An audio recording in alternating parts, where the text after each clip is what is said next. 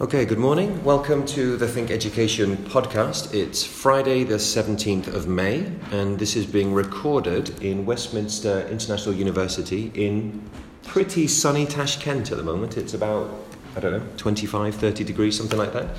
And I'm delighted to be joined today by two colleagues from Wyatt. I will let them introduce themselves properly, but I've been having very interesting TNE conversations with them over the past year. And hopefully today we're going to delve into some of the issues about TNE, particularly in Tashkent and Uzbekistan. So, please. I'm Labar, as I'm Dean of Teaching and Learning, responsible for undergraduate studies at Wyatt. Been here since the beginning, so I pretty much know how it was evolving, developing, and where we are now. And when you say since the beginning, that's 2002. 2002. Yeah. So this is going to be something we'll pick up a lot, but Wyatt is one of the oldest, most established TNE institutions or entities in the world. Yeah, and it's the first time of its kind in the Central Asia, I would say. Mm. Yeah. Okay. And hello, Alisher. A former deputy director of the finance in the Westminster International University in Tashkent, and now I'm a part of a consulting company. But I'm still a part-time teaching and still have a huge interest in the research in terms of a TNE. Wyatt is quite a unique. I joined Wyatt after the almost 20 years in industry. So I came to the academics as just an associate lecturer, and still enjoying doing the more academic job. But unfortunately or fortunately, the university needs not only academics, they need also the administrators, so those who will manage the processes. So that's why within the 6 years after the joining, I became a course leader initially for the business administration, and then was called for the deputy director of the finance. And it was quite an interesting perspective from the inside to learn how the institution works, and then interesting to see how the other international universities, which actually now in Tashkent is more than 7, performing. So it was a good to learn about, and I hope we will see more and more different cases or different forms of a TNE, not only in Uzbekistan but in Central Asia and further. Okay. So do you mind saying a little bit about what Wyatt is and how it started? Well, Wyatt is a partnership between Uzbekistan. Well, it started as a partnership between Uzbek government and University of Westminster, which is located in London. And the idea was to create a university higher education institution, which will, as a first aim, would have a capacity building and will bring a change to the higher education. And so, well, what else? So, and it's now getting close to its 20th year, right? Yeah, it's getting close to the 20th year. And the relationships from the beginning where it's not franchised, so we do have academic freedom, we have to do research, and we are validating our own programs. Yes, it is very close to what is delivered at the University of Westminster, but we go through all the QA processes which are established in UK higher education, but we do have our own courses which are tailored towards the Central Asian region, or taking into consideration the profile of students and applicants, and maybe even higher education in the country. So I was curious, when you both respectively joined Wyatt, and this is a question I'm also interested about student perception, what did you think you were joining? Were you joining a British institution? Were you joining an Uzbek? Were you joining something that you didn't really know because it was sort of this hybrid partnership? Obviously now you've been here a long time, you've got a clear understanding, as you said, of the workings, but if you can think back to when you joined? Actually, I graduated this university as a master student in 2011, and after this I was in love with the university, so I decided to join and drop my business career. As for the joining, it was definitely a British university. It was a British, yeah. Why the white is actually, I want to add up to what the Lobar said. So it was set up in 2002 with the aim of a capacity building.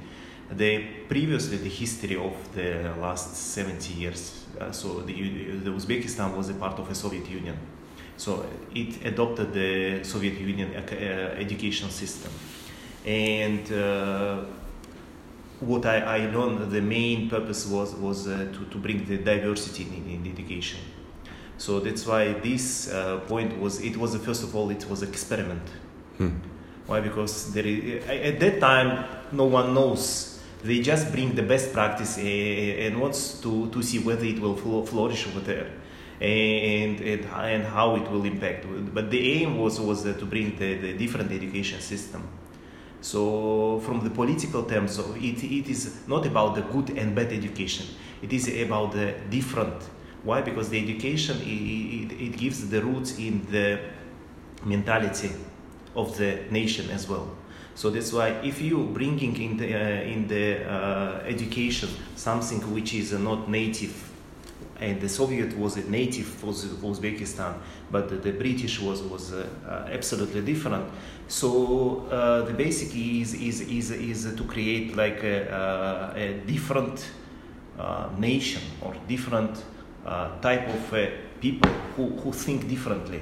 Why? Because the education is about the thinking, is about the changing the people vision to the world life, to the philosophy. And what I see now, our students, they are really different from those who are graduating the local universities or other universities.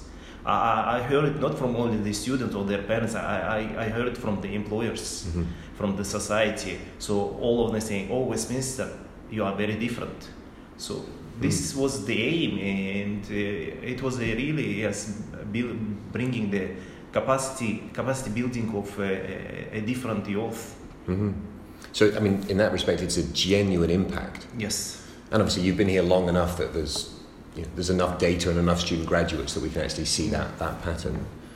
Right. I think it's worth mentioning that in 1997 there was a Malaysian faculty. This is how it was called. So it was a collaboration between 1994.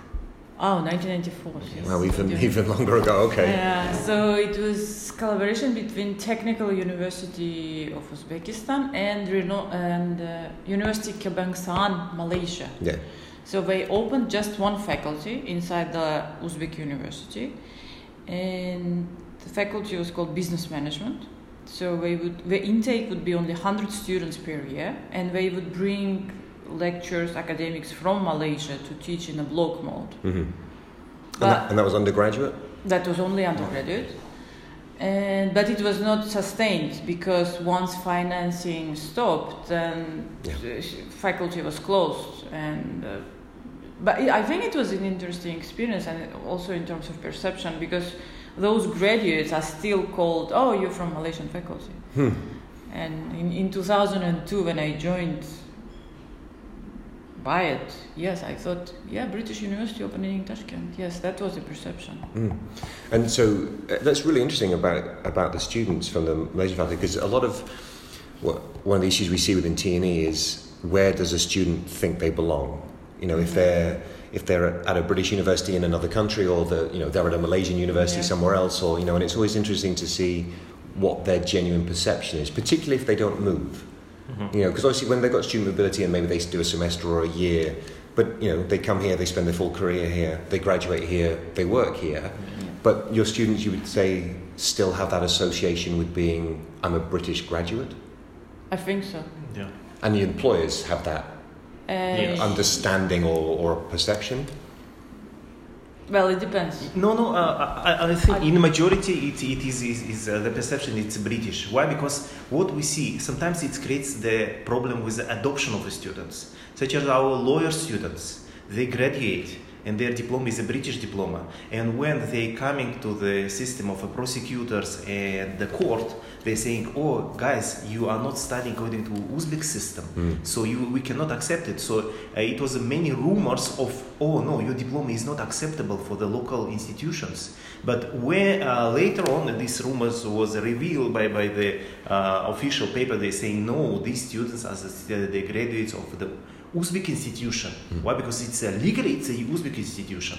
That's why their diploma must be accepted. So it's like a Uzbek diploma. Right.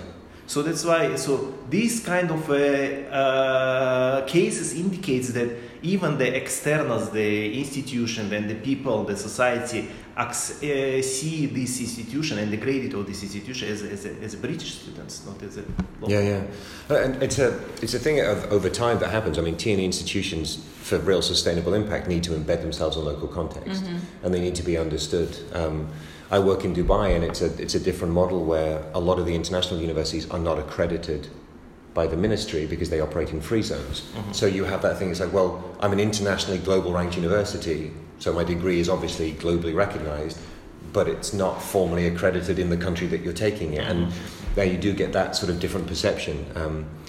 And TNE's that strange moving space where who are you, where are you doing it? You know, it's a sort of a constant debate. And I think what it does reveal is that the local context, whether it's families or employers, often have a very different perception initially of what this TNE is. To the extent that obviously people don't know what TNE stands for until you explain, and when you explain, they still don't really understand unless they've been involved in that. That's interesting. You mentioned that there are now 7. Which countries are they from? The majority now from Russia. It is 3 universities. Russian, Torino, so that's Italian. Torino is Italian, and Singapore. Singapore is an interesting model. The Singapore is actually located in Singapore, and they took the franchise from several universities, British as well. So and then they bringing not one university, but they bringing the several universities program over here. So that's within the one university, the students they studying and they getting the different diplomas. Okay. So, which is quite interesting, one of the form of a TNE. It's also interesting that if your traditional education system was Russian, and now we have Russian imported TNE. Yes. So it's almost going back to what was the nationally sort of established. Is the Korean institution still? Korean. Inha is here, and now a new one is opening up. And we're expecting one more Indian university. Amity. Yeah. Webster. We're expecting 15 actually. Yeah. So what is interesting now, the government, they see and they believe that a local education system could be changed through the bringing more and more cases of international universities. And what the academic papers saying, the education always was historically, the education was a kind of colonization. So it's not sounds good maybe, but it is why? Because through the education you bring in the different culture. Yeah. So and now what is globally happening? It's actually colonization. When the global some culture coming to some closed country, and then this country is changing, so it's also a colonization. So that's why it's not a one-way colonization. It's a both way probably, but the one is more than another. So that's why what we see, the people wearing differently. We start to drink a coffee. So this is like a part of a culture which was not native for the local country before. So that's why it's not. So I don't want to use the word colonization from the the negative things side, but more as a academic in the research, it is what happened. It's a process. So that's why historically the colonization, so education was like a colonization, and the countries which bring their educational institution into the different country, they grew up their ambassadors over there. So which spread their values, their language, their cultural behavior. So that's why this was a part of like a historically used instrument. And what the local government, as not a big country like Uzbekistan, see, they don't want to be dependent from the one nation only. They don't want to be. Why? Because historically it was under the Russia. So they say what they want. They want to say no, we independent, and starting from the education as well. So they don't say, oh, we are not a friend with you anymore. No, we are very close with Russia. We have a very close economic impact with each other. But in terms of society and the culture, what the idea is to bring more universities. It's from the India, from China, from the Korea, from the Malaysia, from the many other Asian and non-Asian countries. Of course, it is the Webster recently was announced, so it takes two years because I was a part of the team who work over the working group over the bringing the Webster to the Uzbekistan, and more British universities. I see the Uzbek law universities working with several UK universities how to attract them and to set up one more university. So that's why what we see the government through this, they want to bring the best practice, but at the same time they don't want to be dependent from one nation. They want to create like a mix of education institution. So that's why the idea, the vision is quite interesting. Yeah. What we will get as a result, we will see. Why? Because the result will be maybe in 10, 15, 20 years. Sure. No, I mean it's a very interesting model because most TNE hubs are driven by single feeders. So, Malaysia, for example, which is a very established TNE hub, has a predominantly British and then Australian sort of, because it's a very historical connection. Dubai has a similar national, because it's such a multinational country.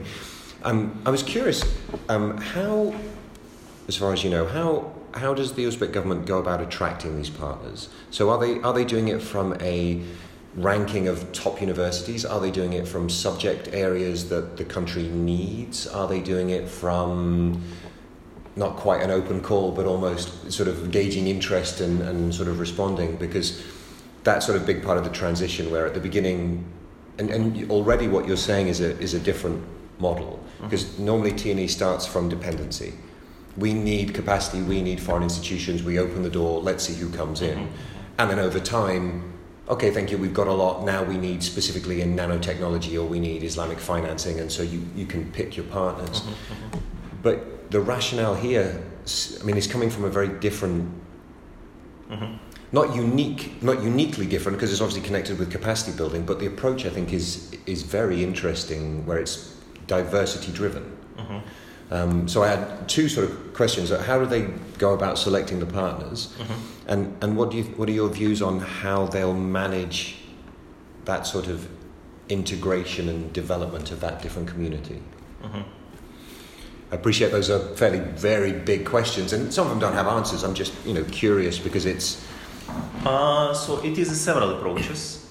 Initial approach, we want the best of the best.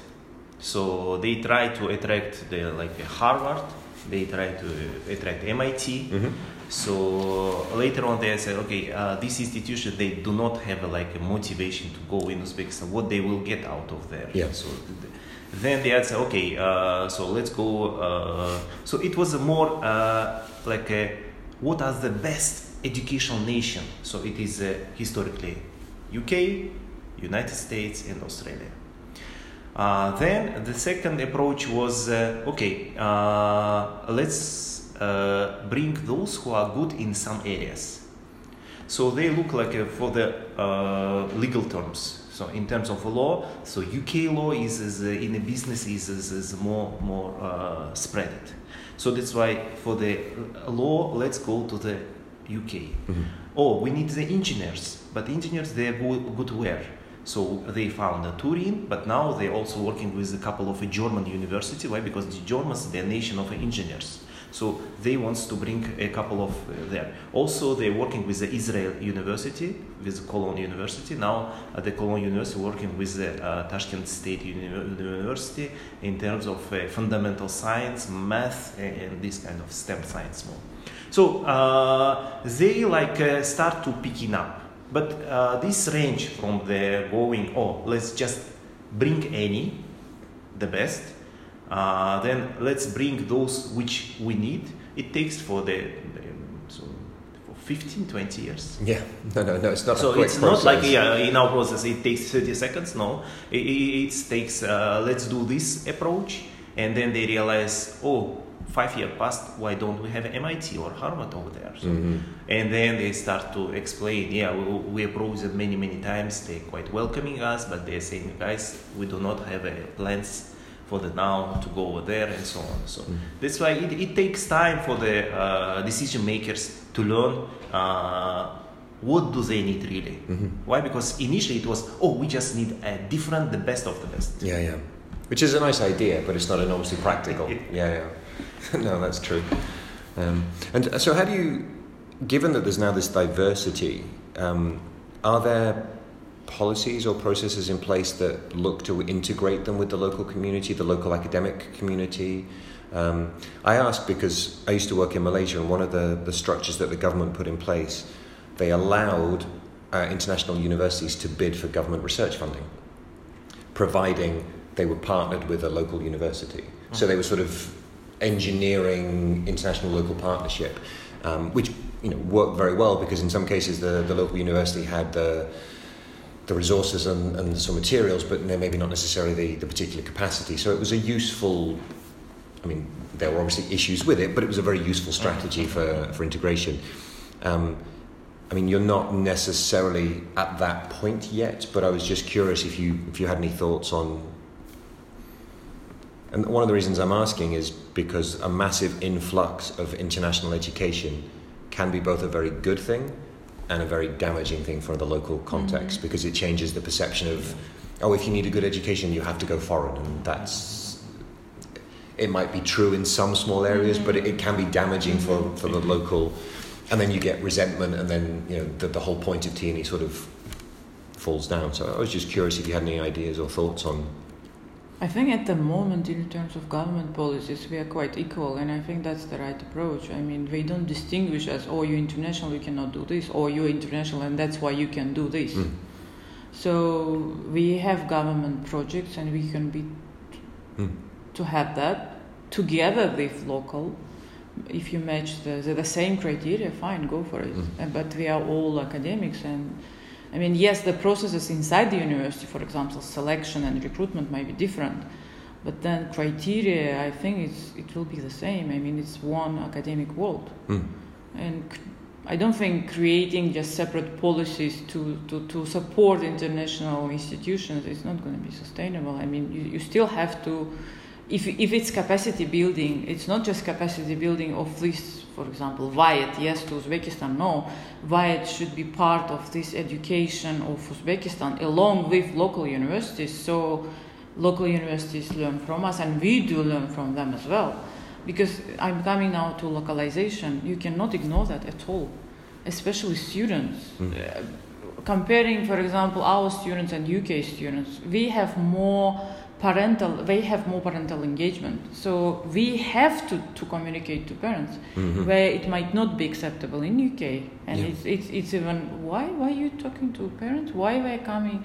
Because culture here is different. And you have to take into consideration that, because it's part of student experience. You cannot ignore that. No, I completely agree with you. And we had, I had a very similar experience when I left England and went to Malaysia. And the joke is that in a lot of the Southeast Asian countries, you don't recruit students, you recruit parents. Because they are the primary funders. To an extent, they also govern the discipline that their child studies. And so it's a very different, when I was 18, when going to University of England, well, you pick. You make the mistake or you get luckier, but it was your choice. So I'm interested, how does that sort of learning get fed back to Westminster London? That sort of, as you say, cultural, local understanding, because you are, in theory, and in many practices one institution, but with two very different contextual set of constraints, right? And is that communicated back and forth? Like, because you're saying about learning from the local universities in Tashkent, but I'm curious how that engaged learning happens across the actual university partnership itself between here and the UK. How they learn from what we're doing? Yeah. Well, they do learn through the processes we have. For example, the first thing comes, it's annual monitoring. So we do report on what we do. And in terms of structures, we are also different. We have student support, which is completely different from what is in UK. We're now thinking about disability support, only thinking because this area is absolutely not explored here. That disability support is very well developed in UK. By law? Yeah. Yeah. And laws here in terms of disability is just developing. And well, we do inform University of Westminster, but we are quite independent in that area. So. But you have regular staff moving, at least from London to here, whether it's for QA or discussion. So there is a communication. There is a communication, yes. Yeah. There is a communication. Is there student mobility? Summer school, that type of stuff? There is a mobility between postgraduate students. Right. So, Master of Art in International Business Management. So, for the last 3 years, we had students from London coming here, and our students last year also went there. And we had this a short course on globalization, which was led by one of the government officials, senator. And so those students, that was extracurricular activity. So our students then at the end went to participate in the conference in London. So that was interesting. Yeah. So you never know what are you going to get and where you're going to end up and what kind of exchange you are going to have. Because, for example, we have an issue now, staff exchange. Yes, and yes, you do want to send staff from here to London, but I have a question, what for? Right. You don't want them to teach or observe. It's maybe even better here, but what can you do? Yes, you can do research, establish things, but what else? Oh, interesting. I mean, and I agree with you that TNE is essentially an experiment. Yeah. And it's different in every country and every context. And yet a lot of people, and this is maybe sort of the initial rationale that you're talking about, before TNE is embedded, people think of it as this single concept. And they'll be like, oh, I want TNE.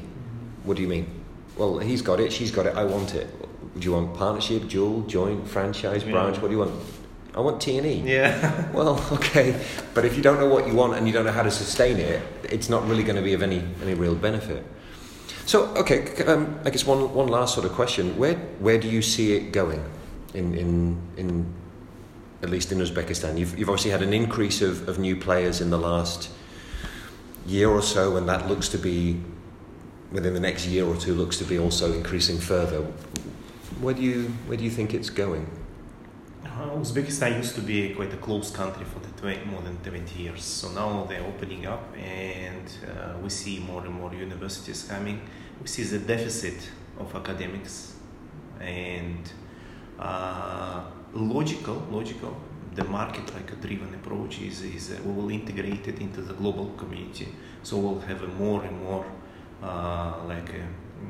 exchange of knowledge, of experience.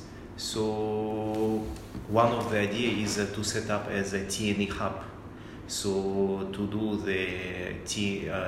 the universities also to earn the money, not from the locals but also from the region. So why? Because nearby we have Afghanistan, which is in terms of the population almost 40 million, quite a big, with almost no education.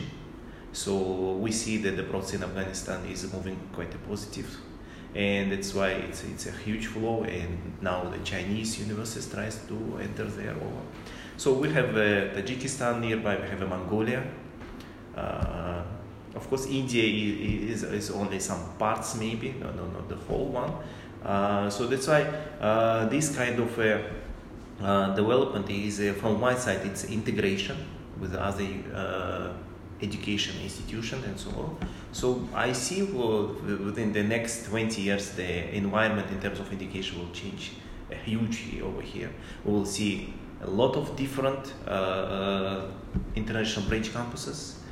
Not all of them will be sustainable. Why? Because it's not only about the good cases, it's also bad cases. So, and we'll see. So, the one of the biggest, strongest potential of Uzbekistan and why it's attracting is a quickly growing population. So far, with 33 million, and the yearly growth is about 1.6%. So within the next 10-15 years, we will be the second biggest nation in the former Soviet Union after the Russia. So that's why the Uzbekistan is quickly growing. And again, about the numbers, so now 60% of the population of Uzbekistan with the age under the 27, something like this. Okay. So, and half of the population is under the age of 18. So the biggest part of the population, they are still plan to go for the higher education institution. So this is a huge capacity. So every year the schools, they're graduating about 600, 700,000 child and the university can now accept maximum 100,000. So that's why many foreign universities now from the Russia, from the China, from the Malaysia, from the Korea, they're coming over here for the education exhibition, which is quite often, almost once in 2 months, and they trying to recruit more students from here because it's a huge market. So that's why it's interesting. So that's why for the university, when they come again from the perspective of a Webster, as I was a part of a working group, what they are looking at, they are looking from whether any other American university or nearby. No, there is a university in Kazakhstan and Kyrgyzstan with the name of American, but they're giving the Kazakh or Kyrgyz diploma. So the Webster, the only in Central Asia will be who provides the American diploma. Then they see the potential. Of course, it's a look for at least 10 years. So within the next 10 years, do we have a market here? So that's why it's almost like they're looking for the ability of a population to pay for the services. Unfortunately, now in Uzbekistan it's quite low, but the tendency is quite positive. Okay, so massive capacity options, massive growth, and lead to new and different partners.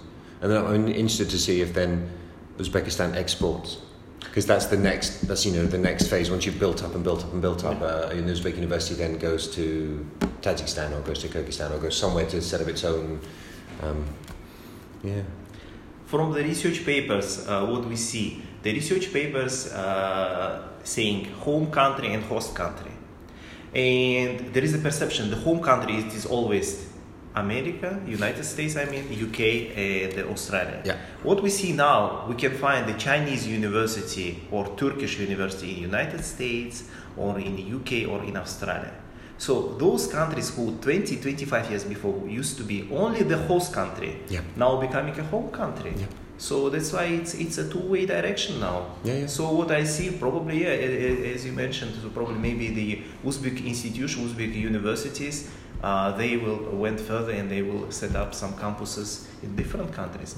But what is the most interesting, imagine the Westminster International University growing up over here, and after, let's say, 5-10 years, they open up there. So it's like a next generation. It's like a father and kids, and now it's a net. And then it goes from grandfather, father. This hasn't happened yet, but I think it's going to. And it's interesting will be interesting how that relationship gets managed between the branch and the home, as to whether it's either franchises itself, replicates itself, or splits. And it's going to be an interesting when the first one happens. It's going to be very interesting. Well, thank you very much. That's been fascinating, and my guess is when I come back next year, the landscape will look completely different, and we can have another one of these conversations, and we can say, it's not 15, it's now 35 partners, and now we've grown and we've grown and we've grown. So Thank you very much, both Thank of you, for you. your time. Thank you and very much. good luck with everything. Thank you. Thank you.